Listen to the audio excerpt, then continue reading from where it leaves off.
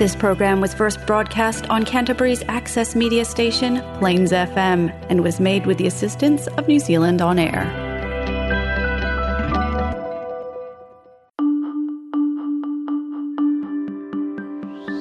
Hello, I am Mark Balderstone, and welcome to The End of History, a monthly program presented by the Canterbury Socialist Society where we discuss the class struggle, contemporary unionism, economics and current affairs in order to promote working class history and socialist ideas as they apply to the 21st century. Kia ora koutou, meri kirihimiti, ngā mihi o te wā. Welcome to The End of History, a radio show / podcast brought to you by the Canterbury Socialist Society. I'm Shannon Burns. I'm an executive member of the Canterbury Socialist Society, and it's my pleasure to wish you a Merry Christmas and season's greetings. It's been a year, and right now I'm probably lying on a couch, thankful for family, friends, food, elasticated pants, and a break away from work. I hope you are also enjoying a break with your favourite people and recharging for the year ahead. In 2024, The End of History is back with a new introduction, new theme music, and an extended slot of an hour and a half. Same old host, but I think you'll forgive me for that. Until then, here's another of the talks given at the recent Aotearoa New Zealand Federation of Socialist Societies conference, which was held in Ōtautahi, Christchurch, over Labour weekend of this year. This talk is given by Hendren and Quentin Findlay, and it's about the Aotearoa New Zealand political writer and figure Bruce Jesson. If you'd like to learn more about and join the Canterbury Socialist Society or another socialist society local to you, visit socialistsocieties.org.nz. Thanks, Joe and Quentin. Thank you for listening, and catch you on the other side. So what I thought I'd do with this is just to keep this thing pretty broad. We're not going to have any firm conclusions, so really I'm just introducing some of his ideas and leave the end quite open so we can have the discussion rather than this is the way. No, I want to encourage the discussion at the end. So really what I'm trying to do is to just introduce some of his work and also show how some of his work is relevant for contemporary debates. Okay. Right, okay, so Bruce was born in 1944 in Christchurch, and he was, he most spent his early life in Christchurch. He went to Boys High. Interestingly, one of his classmates at Boys High in the same third form was Tony Simpson and David McPhail. So this, it was actually something that I looked at in my PhD too, in terms of some of the Christchurch intellectual history and why so many of the economic thinkers of that era actually came out of Christchurch rather than other places. So about around the late 60s, Bruce married Joss Brown, who became Joss Jesson. Now, Joss was a notable activist and an academic in her own right. And I didn't know Bruce, but Joss I count as a friend of mine, and she told me some stories about Bruce, and so I got some insight on that, so I really appreciate. And also, Joss played an important role in terms of that while they lived in Auckland in the 70s and 80s, often she was generating the family income through a teaching salary, and that allowed Bruce to become a writer, and to devote more time to that. So you can see Bruce had around 4 books, and Quentin's got some of those there. And he also wrote pieces of the Republican, which was a journal that he edited and created, the New Zealand Political Review, and Metro. So the Metro was a glossy Auckland magazine from the 1980s, where it was not quite where you'd find a Marxist writer, but he was there. And I think that also showed that his analysis was so good that it was actually respected right across the spectrum. So even though he was a Marxist, people like Fran O'Sullivan from the Herald and things really appreciated the things he said, and some of the things that he said about the business community were quite insightful. Okay, so Bruce started out in reading Marx and things in his school years, largely looking through things like the Communist Party of New Zealand, publications like People's Voice and Monthly Review. So it was really a materialist and activist sort of Marxism. In 1965, Jesson really sort of tried to create more of an independent path for himself. And he did this alongside what I think he was called a Maoist polemist called Jack Sturt. They wrote an article that was critical of the New Zealand communist left at that time. One thing they tried to develop there, as they said there was a contradiction between New Zealand dependence on Britain and the possibilities of workers' revolution. Because they were sort of saying, could you have one without the other? That was the start of that discussion in the mid-60s. Now, this was related to Marxist theories that were around in the sort of late 60s to 70s, where they said they have a two-stage revolution. So the idea is that you've got to have national sovereignty first before the workers' revolution will be successful. Now, so in some ways it's sort of seen as like a strategic choice. So even people like Bill Rosenberg say that in the 70s were saying that even a government trying to do moderate things would have trouble without some element of national sovereignty. And perhaps you saw some of those constraints come up with the Kirk government. Right,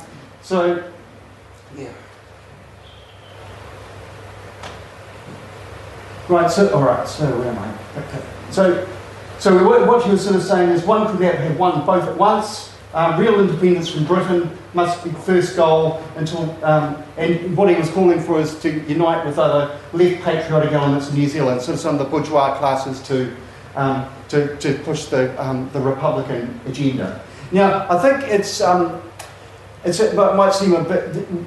Bruce's stress on republicanism sort of at this, if some mightn't be quite so clear at this point, but I think you've got to put that in the context of how New Zealand was in the 60s, 70s and 80s, where you had the first past to post electoral system and a very, even though it was a democracy, it was a very autocratic style. So once a government was elected, they pretty much got to do everything they like.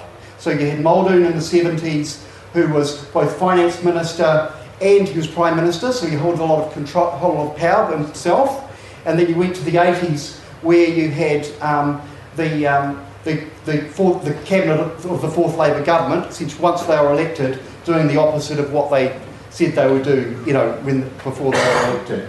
So this was related to the autocratic nature of monarchy, when cabinet ministers aren't actually there as servants of the people; they're actually servants of the crown. So I think Bruce's stress on republicanism actually came from trying to address some of that democratic deficit.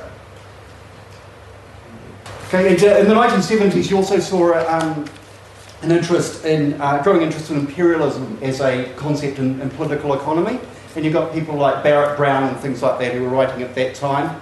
There was also another influential person, was the American economist Paul Baran, who was talking about imperialism. And also there was Bill Such in the New Zealand context that was showing a similar line. So, and he sort of said, and I think the other thing that Bruce, because I think what he was trying to work out is why the neoliberal revolution happened in New Zealand so easily. What were the things that made it so easy that things seemed to fall over and they seemed to get their way? And I think one of the things that Bruce was talking about was just saying that New Zealand lacked a clear national identity. And so it was still redefined as a second edition of Britain. So it was defined by its 19th century colonial British past, and that was often something that he wrote quite a bit about. So you sort of see there's a quote down the bottom there. So New Zealand's identity as a nation, including its very existence, has been a tangible problem, a result of the destructive forces of global capitalism. Okay. Right. It's really good we got a discussion about the cast this morning, because there's a direct link there I can make with Jesson. So thank you, Daniel, for that presentation. Jesson, when he was starting to look beyond some of the activist Marxist text, he was looking to things like Lukács and the Western Marxists, and he was one of the few people in New Zealand that was reading those things at this time. These became quite important influences on Jesson actually describing himself as a Hegelian. So which I think is quite interesting, he was calling himself an Hegelian as opposed to calling himself a Marxist. And just to relate it to Lukács,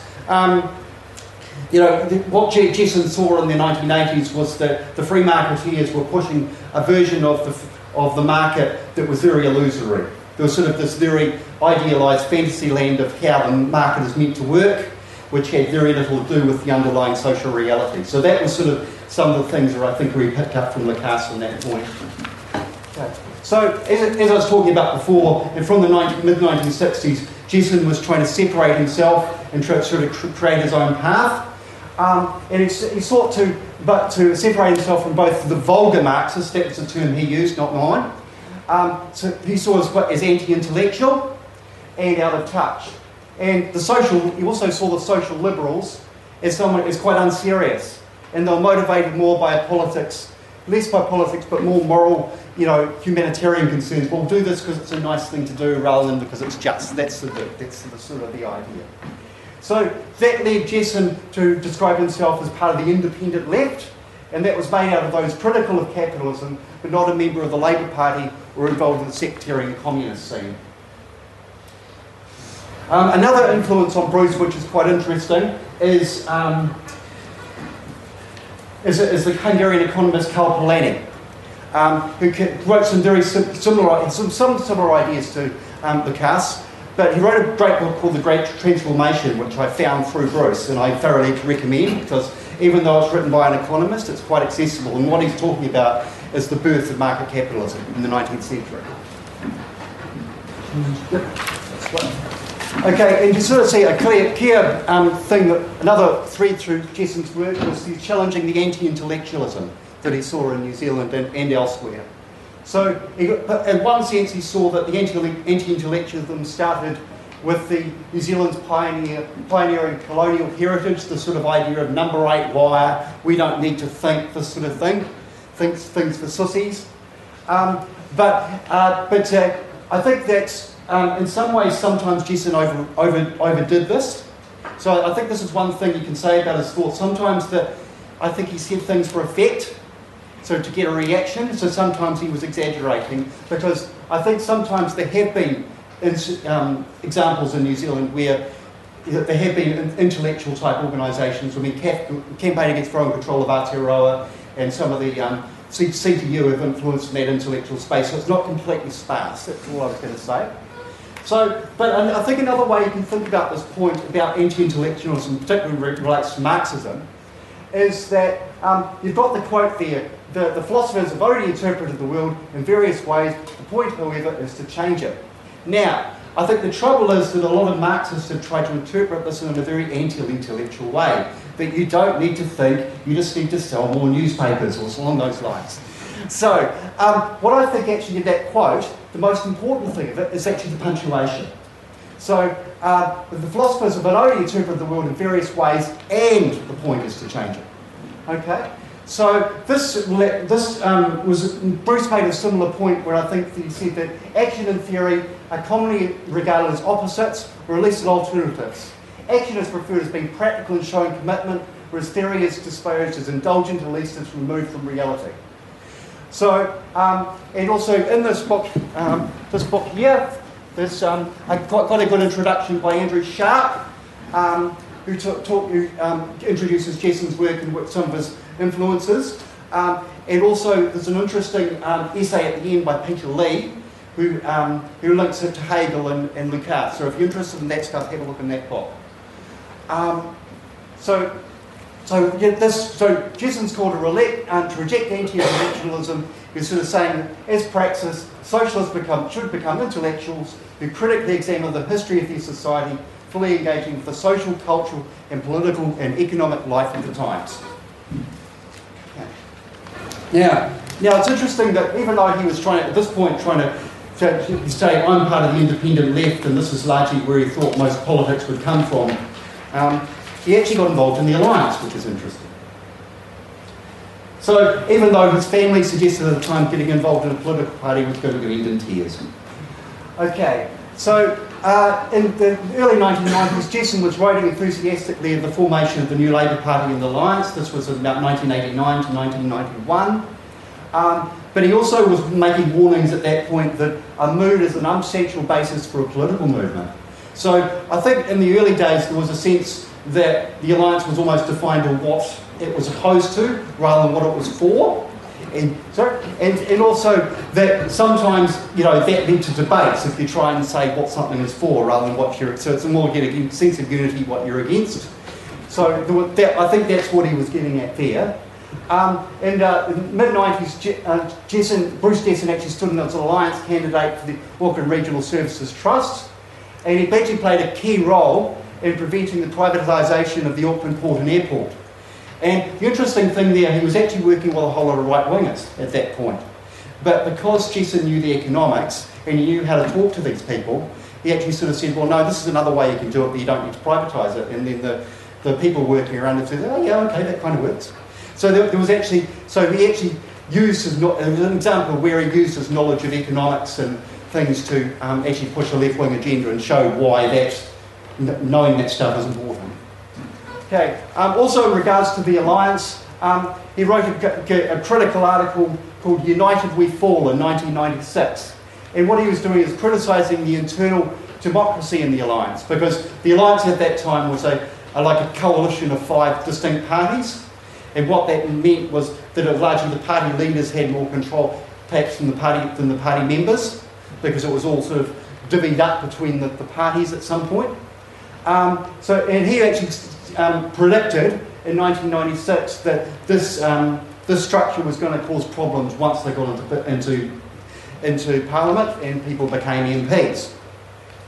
And even though the Alliance leadership at this time in 1996 were calling Jesson horrible names and calling us treasonous and all this sort of thing, actually, unfortunately, a lot of things of what he said in 1996 ended up to be true. There was an element of truth to it, because you can see how the Alliance split in between 2000 and 2002.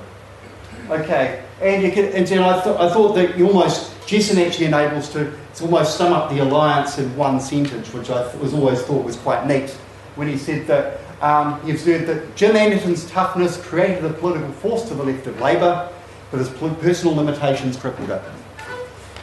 But I will say again that I think that Jesson was writing for an intent here. He was trying to get a reaction, so sometimes he could over-exaggerate, and even in this article he might have exaggerated himself. And we'll come to Jesson on the Labour Party. Now, when I was preparing this talk, I came across a really interesting article that Jesson wrote in 1983 called Looking at the Labour Party, Where Have All the Workers Gone? And it's quite interesting how many of these predictions actually turned out to be really accurate.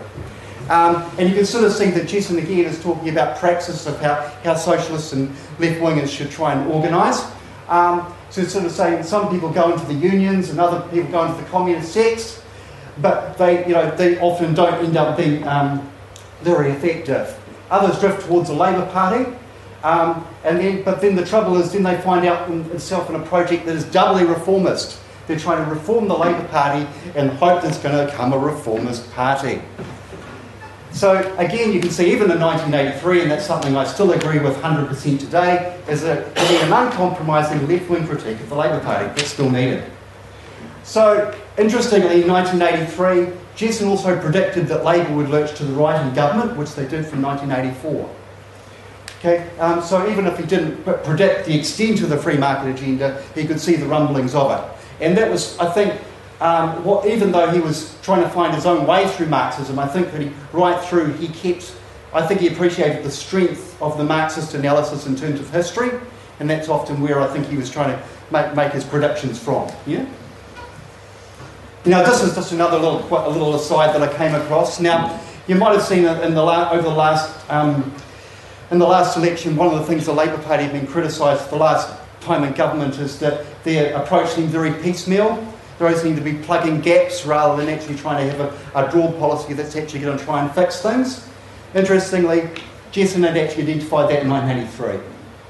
So it's these same themes coming up again. I will say that I can say more. Jesson also had a lot to say about Maori and Pākehā relations, which are quite interesting. I've kept those out of this talk at the moment, but I do have some material if people have got questions on that at the end. But particularly, I think you could say that Jesson would have been very interested in the Maori Party, and that as a good, a good chance if he'd got involved, he would have got disenchanted too. I will say that. Okay. So as I said, from sort of the mid 1990s, you saw that the alliance was actually losing support to New Zealand First, and Jesson was becoming more disenchanted with the alliance at that point and where it was going. So he actually ended up being quite interested in New Zealand First at this point. So he was writing a few articles that pro-New Zealand First prior up to the 1996 election. So you can sort of see that while Jesson made some insightful predictions, he also got some things wrong too, because he failed to predict that Peters would spur. He thought that Peters was going to go with Labour in 1996 and bring on sort of more of a nationalist agenda in terms of the economy. But little do you know that Peters doesn't actually care about that stuff, and I can talk about that more. He's a bit of a charlatan, so he was surprised that it went with national. But it's just interesting that here we are in 2003. And Jesson in 1997 wrote an article called "The Jester is About to Steal the Crown" with the incoming National New Zealand First government. And look at what's happening right now in a week's time. So I'll leave it there.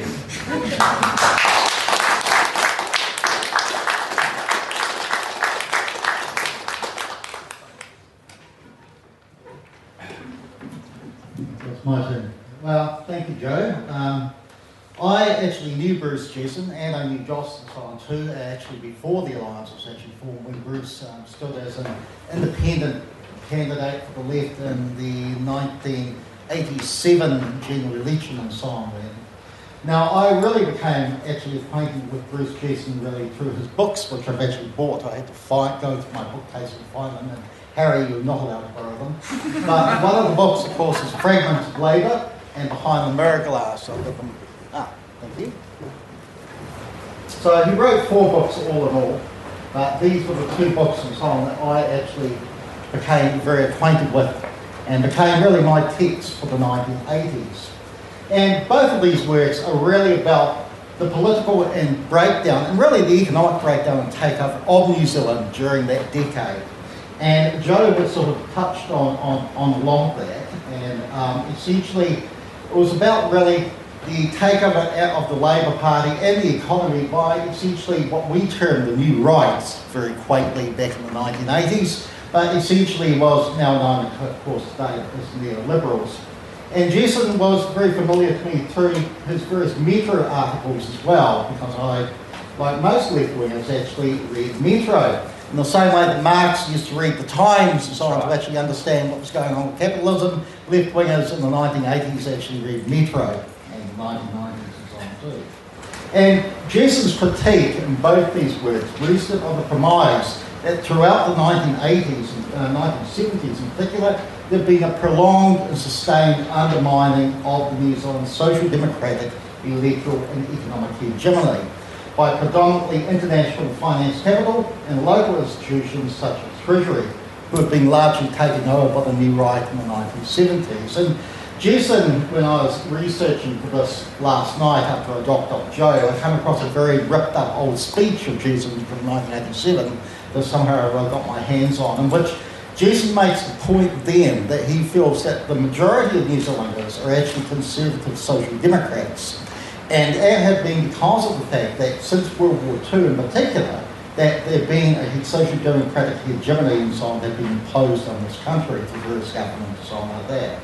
But today, I'd actually warrant the view that thanks to 40 years of neoliberalism, that essentially the majority of New Zealanders now feel actually they're more neoliberal than they would be social democrats. So it could explain a number of things that are actually going wrong.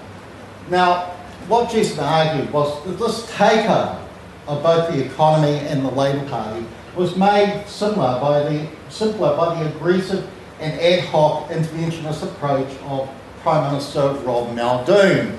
And essentially those of us who went through the 1970s and 1980s with Muldoon have very good and long memories and so on of what he was. Someone described him as, what was it, a cross between Oscar the Grouch and Big Ted from high school. But he was more very aggressive. He's a person, as someone once said, that you wouldn't want to meet in a dark alley with a baseball bat. And that was how he basically ran the economy.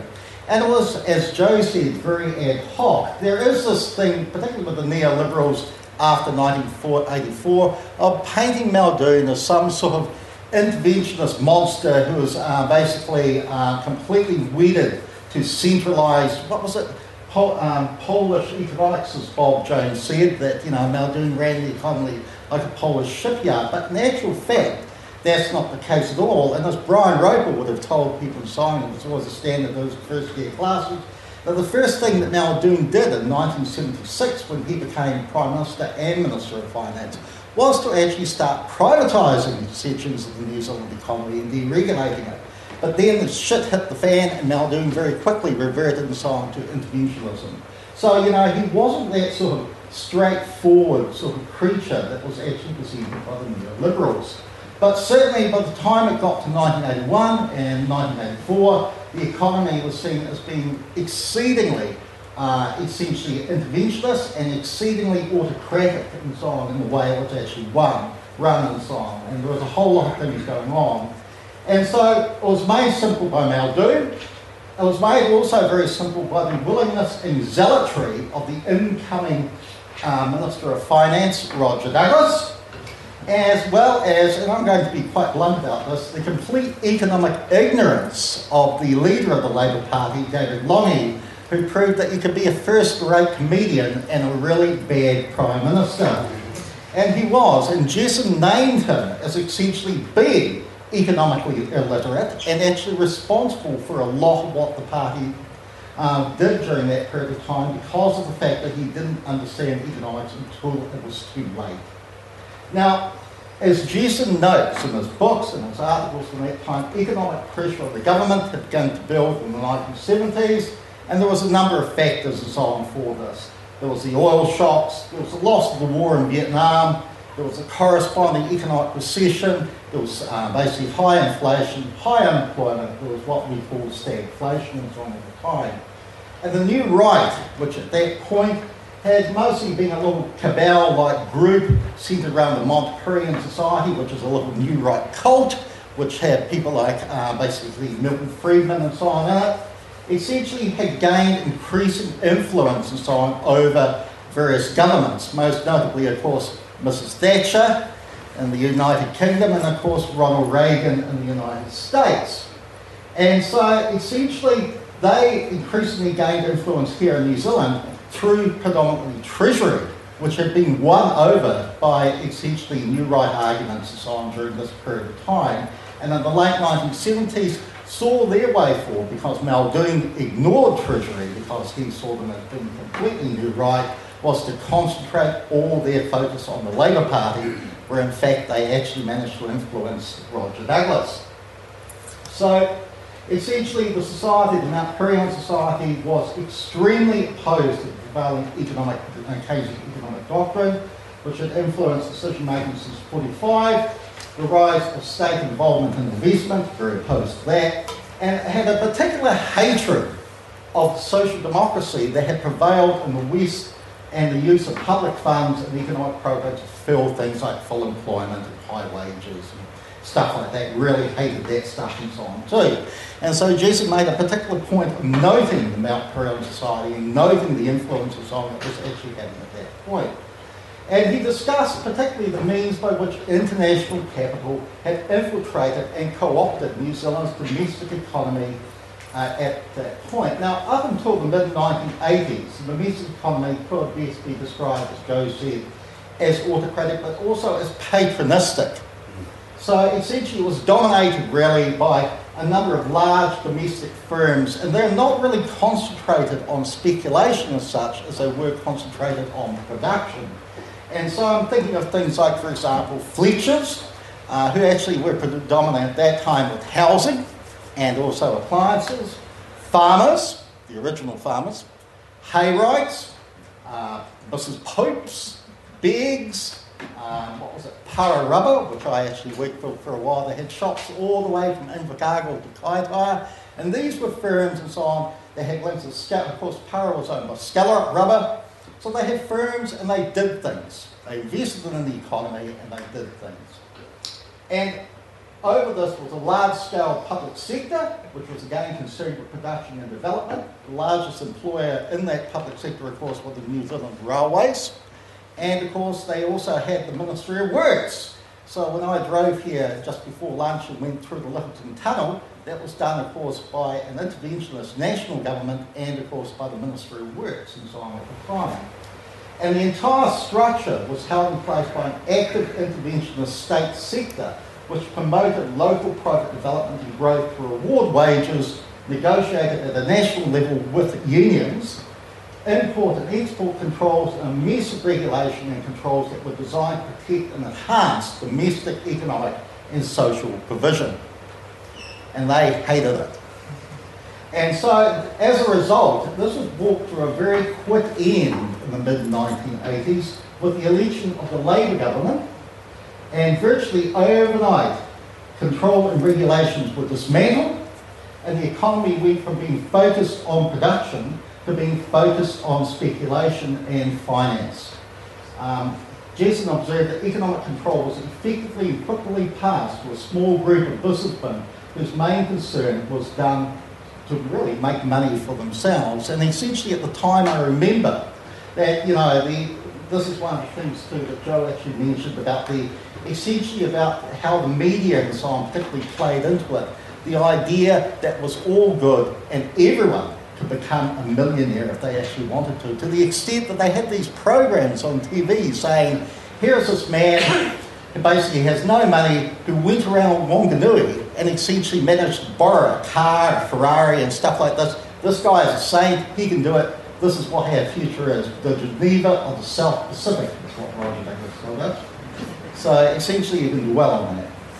So how did this happen? Well, it was done through the manipulation, as I said, of the political parties, principally Labour and National, but was also fostered, as I said, onto the public through the media, which presented this takeover as beneficial to both the economy and to society at large. And this is what Jesson points out. And one of the things that flipping through his book reminded me was the extent, as I said, to which people were told that the market was actually neutral. It was neutral, that goods and services would transfer from one area to another area based upon market needs. There was nothing political about it, it would just happen like magic. And this is in opposition, of course, to the traditional state-led approach, which prohibited that transfer. So in fact, the state was actually responsible for the poverty and so on that people were in, and the market would cure it. Now we might smile at it now, but essentially that was how it was actually presented and so on at the time. And the result of this messaging, as Bruce noted, was a sustained attack on social democratic positions and beliefs with the deliberate intentions of replacing them with neoliberalism. And that brings me back to what I observed before about the critique now of most people being actually more neoliberal than they were social democratic. And the nature of this can best be explored in the book in Fragments of Labour, which deals with the destruction of the Labour government and the Labour Party in the 1980s. As a person who was involved there, I can tell you it was fairly traumatic. It's the one time I've actually seen fistfights break out actually at Labour Party meetings and so on like that. So, now, as Joe said, Bruce was both a Marxist, so he described himself as a member of the independent left and the hegemonists, and an economic nationalist, and that was due to his readings with both Marx and the New Zealand economy. And it led him to basically acknowledge that firstly, capitalism, despite its upheavals, was an incredibly resilient system. And secondly, that workers were best catered for in a regulated system that constrained and restricted the worst effects of that system. Subsequently, according to Jesson, the left had a twin role. Firstly, it needed to protect and enhance public ownership and control in the existing economic system.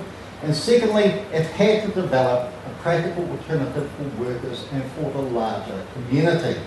And so that was, I also remember Bruce arguing this actually with Anderton of all people and so on, having a Lions conference, so very brave of them. But the commitment led Bruce, one could say, some very strange places. Politically, he supported the NLP and the Alliance, and that was where I actually met him. And then he came around to actually support, along with Chris Trotter, New Zealand First. And it was based on really Winston's commitment at the time to re-establishing domestic economic sovereignty. And one could read Winston back in 1996, or essentially in 1993, when he wasn't blaming Asians, he was talking about the fact that, essentially that economic sovereignty had been lost by the market and only New Zealand First could get it back. However, as Bruce got to know Winston, and as he got to know New Zealand First, in the same way he described, vulgar Marxists, he came out to actually subscribe vulgar nationalists. And essentially he became very aware that, of course, what Winston said was not necessarily what Winston meant and what Winston actually did. So, but it leads me back to one of the principal criticisms that Bruce had of the Alliance, which was concentrated on the alternative budgets. And I've actually went through all my old stack of stuff, and I've got a few alternative budgets and so on here, and we were actually took them out to actually demonstrate, of course, that the NLP at the time, or the Alliance, could actually run the economy. And so we had economists that run through, and we'd actually sit down there and work out how much money we'd give to here, how much we'd raise tax rates and so on.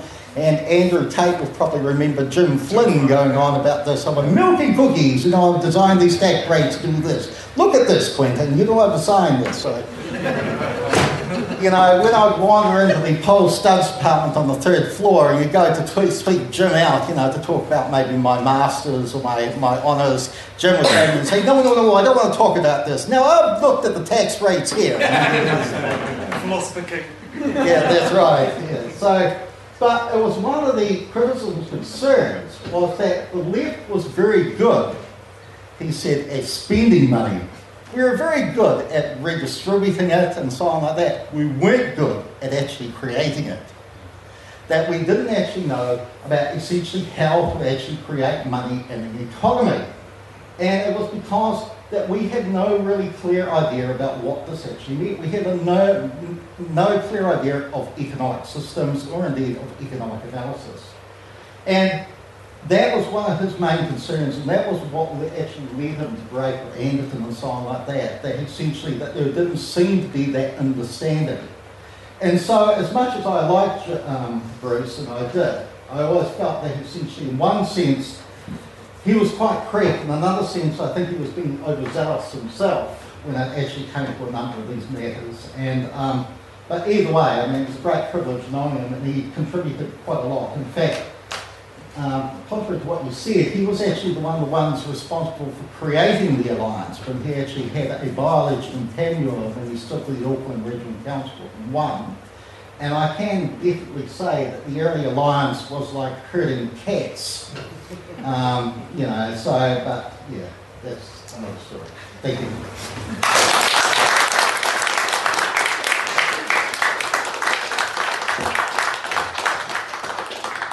I was just going to quickly add, because Quentin had mentioned the non-tolerant society, there's actually something a little bit of new project labour history you should know about, is that the Mount Tolerant Society actually held an international conference here in about 1990, and there was a protest outside, and they thought the protesters thought the Mount Tolerant Society were coming up with so much bullshit, they actually threw literal bullshit at them. So that's a little bit of labour history there. Just in terms of,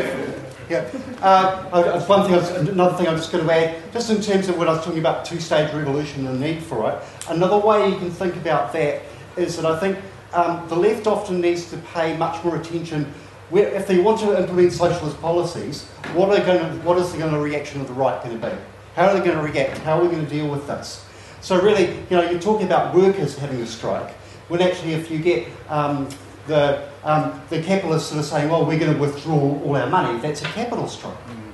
So I think that was partly the other thing that Jesson was trying to alleviate by having national sovereignty, that would alleviate some of those dangers.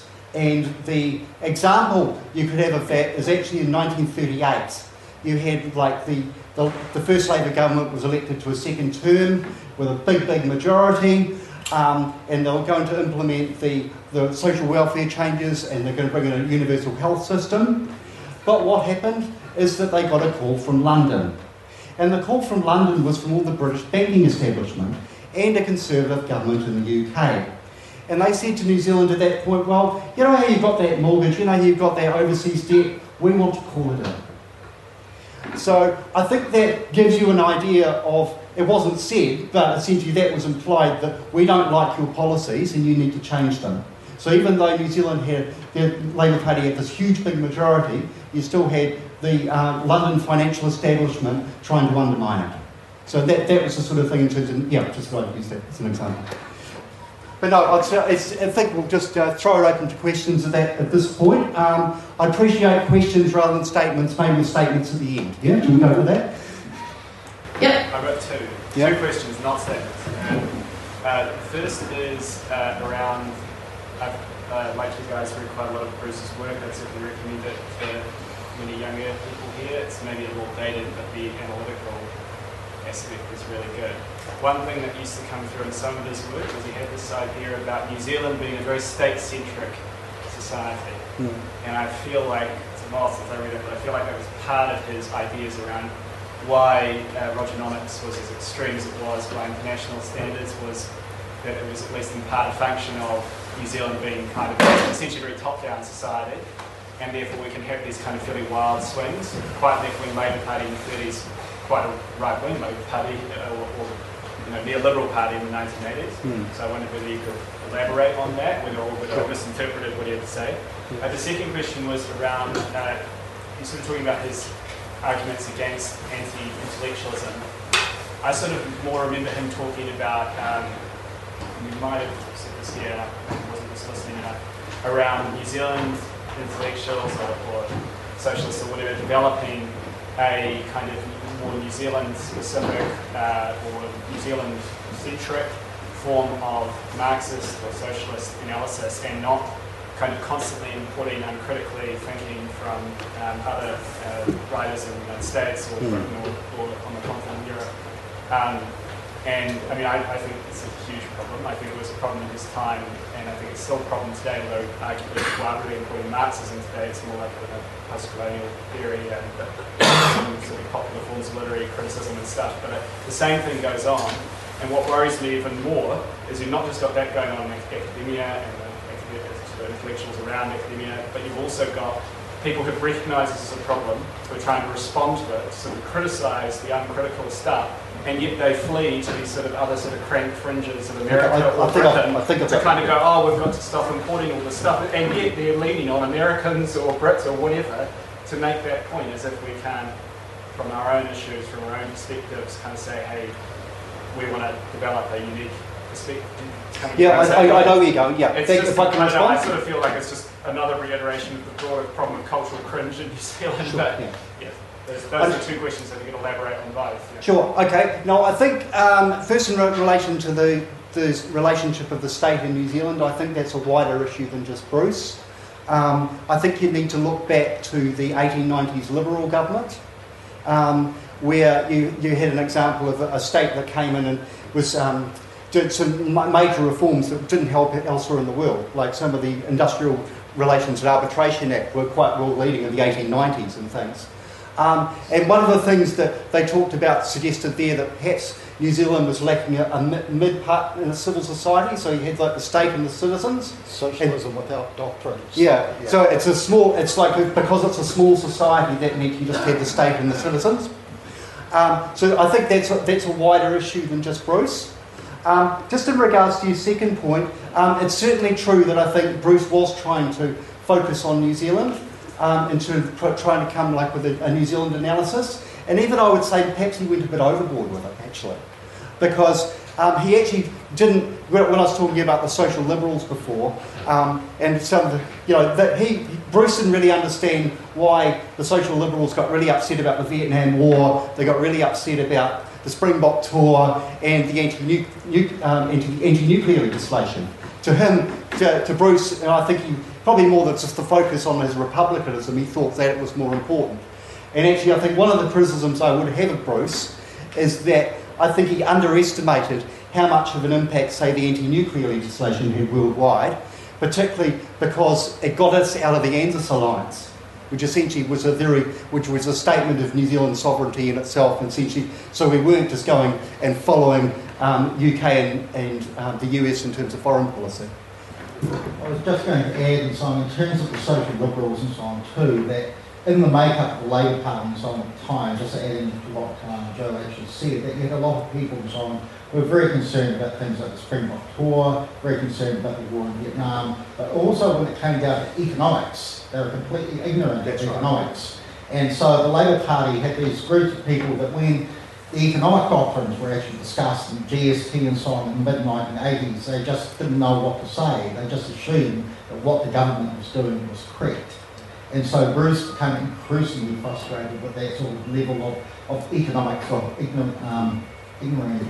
Joe, in your contribution here, you mentioned in passing around one of Jesson's criticisms of the Labour Party and workers sort of being sucked into it, particularly those who would like it to be better. And I think you described it as like a two-stage reformism where first you'd have to reform the Labour Party into a reformist party just so that you had a reformist Labour Party. Could you break that down a little bit, just because I think it's an interesting point, but you sort of glossed over it, and just like what do you mean by that, those two stages, I guess? Sure.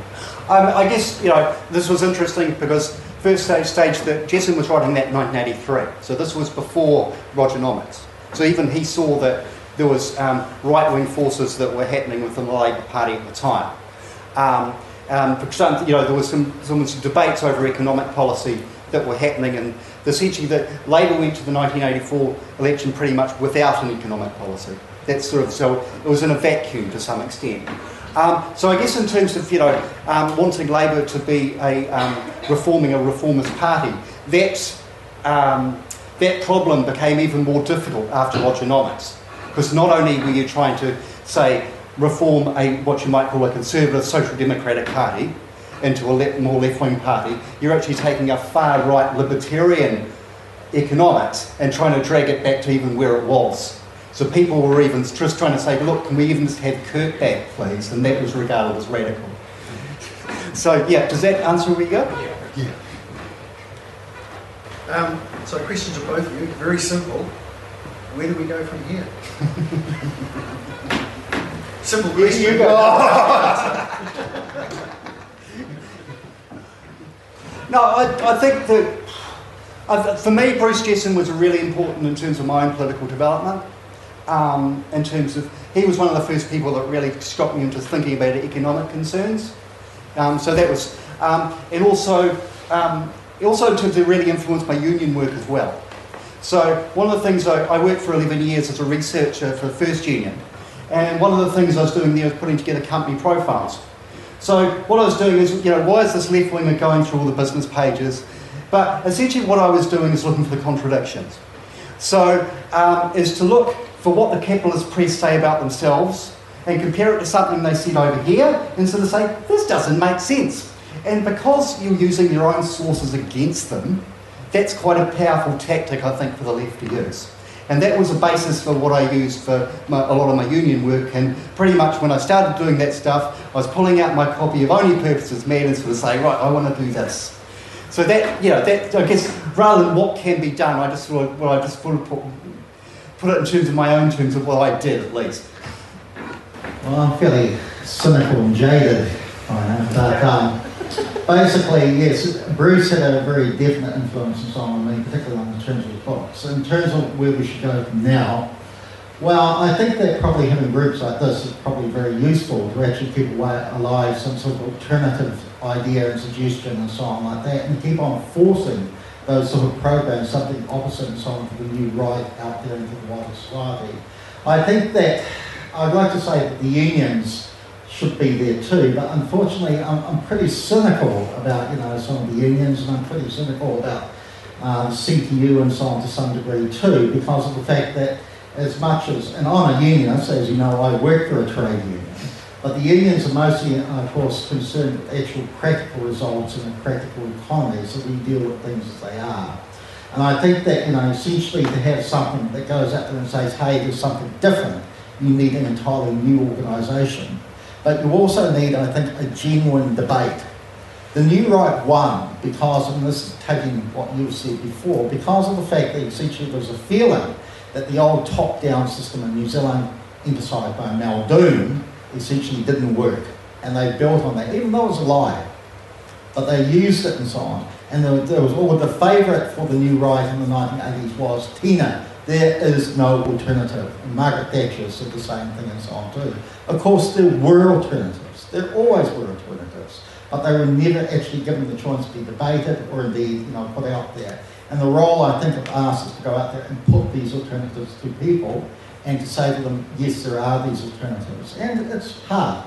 As someone who's been doing this now for over 40 years, it's effing hard to actually do that.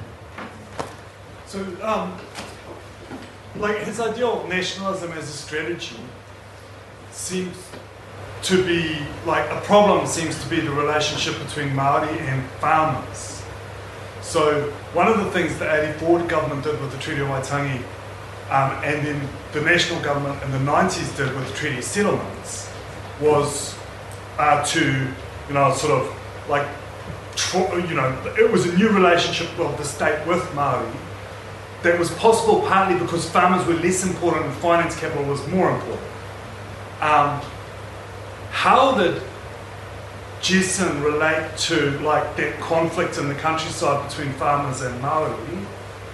And what were your experiences with Mana Motahake in the Alliance, and what do you think his take would be on where we're at now? I don't think he actually particularly talked about that specific issue in terms of Maori and their relationship with farmers and things like that. I mean, perhaps someone like Bill Such would be closer because he actually suggested, look, we need to move the New Zealand economy away from farming. Okay, and I think that that was, and I remember now, that was one of the criticisms that Bruce made of Muldoon, was it wasn't necessarily, the problem wasn't that he intervened in the economy, the problem was that he intervened in the wrong way. So he intervened towards farming. So rather than trying to do something new with the New Zealand economy, he was trying to prop up the things that had gone before. Yeah? So just in terms of Maori, because you mentioned it, that Bruce had a lot of respect and empathy with Maori, but one thing I think he shared with them was the strong sense of history. That sort of Hegelian sense of history really struck to the Maori worldview too.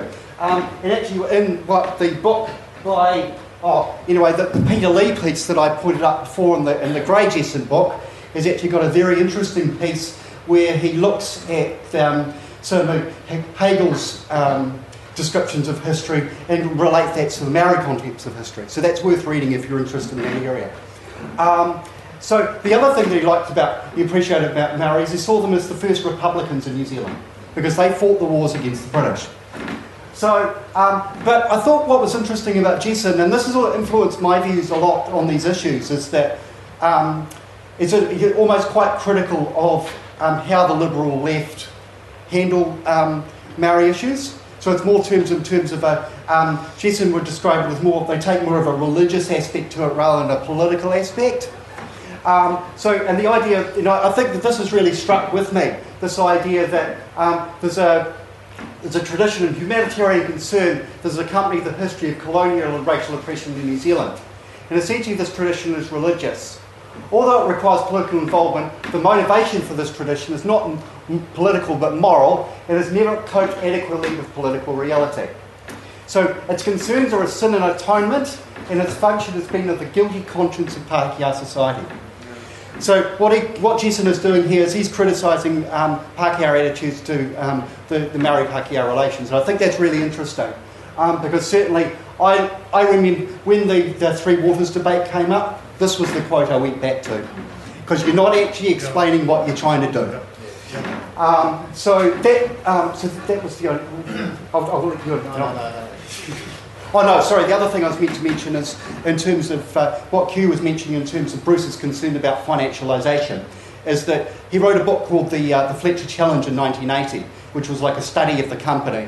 And what he was doing was tracking the development of Fletcher Challenge from a company that made things, built the state houses in the 30s, to turning into a finance company. So, and I think the danger, what he's taught in terms of financialisation, and Polanyi talks about this too, is that that political problems get turned into financial problems.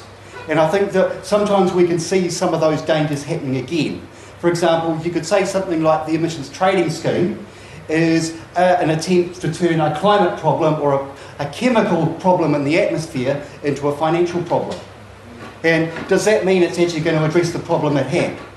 And secondly, that was actually one of my criticisms I had that I kept in the back of my mind really with Three Waters too, is that people don't, I could understand why they needed so much capital because there's so much underinvestment. That's absolutely true. But what did they do? The people who designed that policy were PricewaterhouseCoopers. So in terms of financialisation, I would have a concern with Three Waters that, just an inkling in the back of my mind, if you start defining something as a financial problem, the ultimate logic, does it actually undermine the public service intent that should be behind it? I found it interesting you said doing that work with First Union around companies' financial positions. Yeah. I'm a delegate there, and it's very funny for my company to say, hey guys, we're doing financially amazing this year, but unfortunately we're not doing very well financially this year. So you can't have any pay increases. Yeah. But my question was really where to start. If you wanted to read Bruce, what book would you pick up first? Okay, it depends how much time you've got. Where's the grey one? All right, okay. I mean, this was Only Per Purposes Mad is a good book because it was the last thing he wrote. So it's almost like a summary of his thought. But one thing that I found, I really enjoyed reading this book on the bus because there's a whole lot of really short pieces.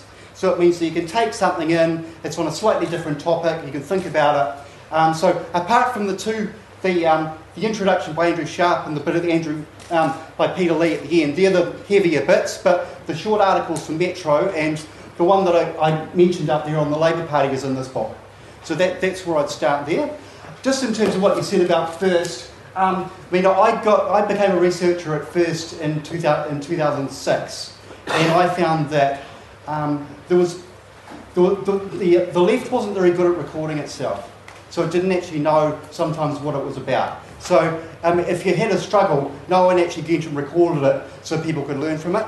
It ended up staying in people's heads, and I think that can be a danger. So in some ways what I found myself as a researcher at First doing is actually recording those things and recording some of the industrial history that happened at these companies so people knew about it.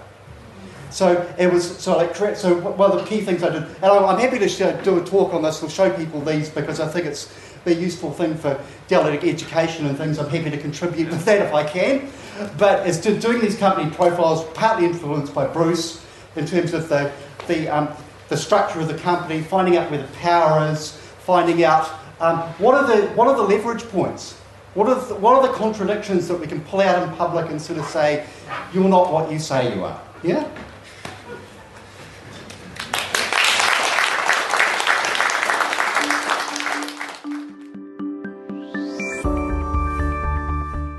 Thank you for listening, and if you want to find out more, you can find us on Facebook as the Canterbury Socialist Society, or visit our website at www.canterburysocialistsociety.org.nz. Thank you, and until next time, take care.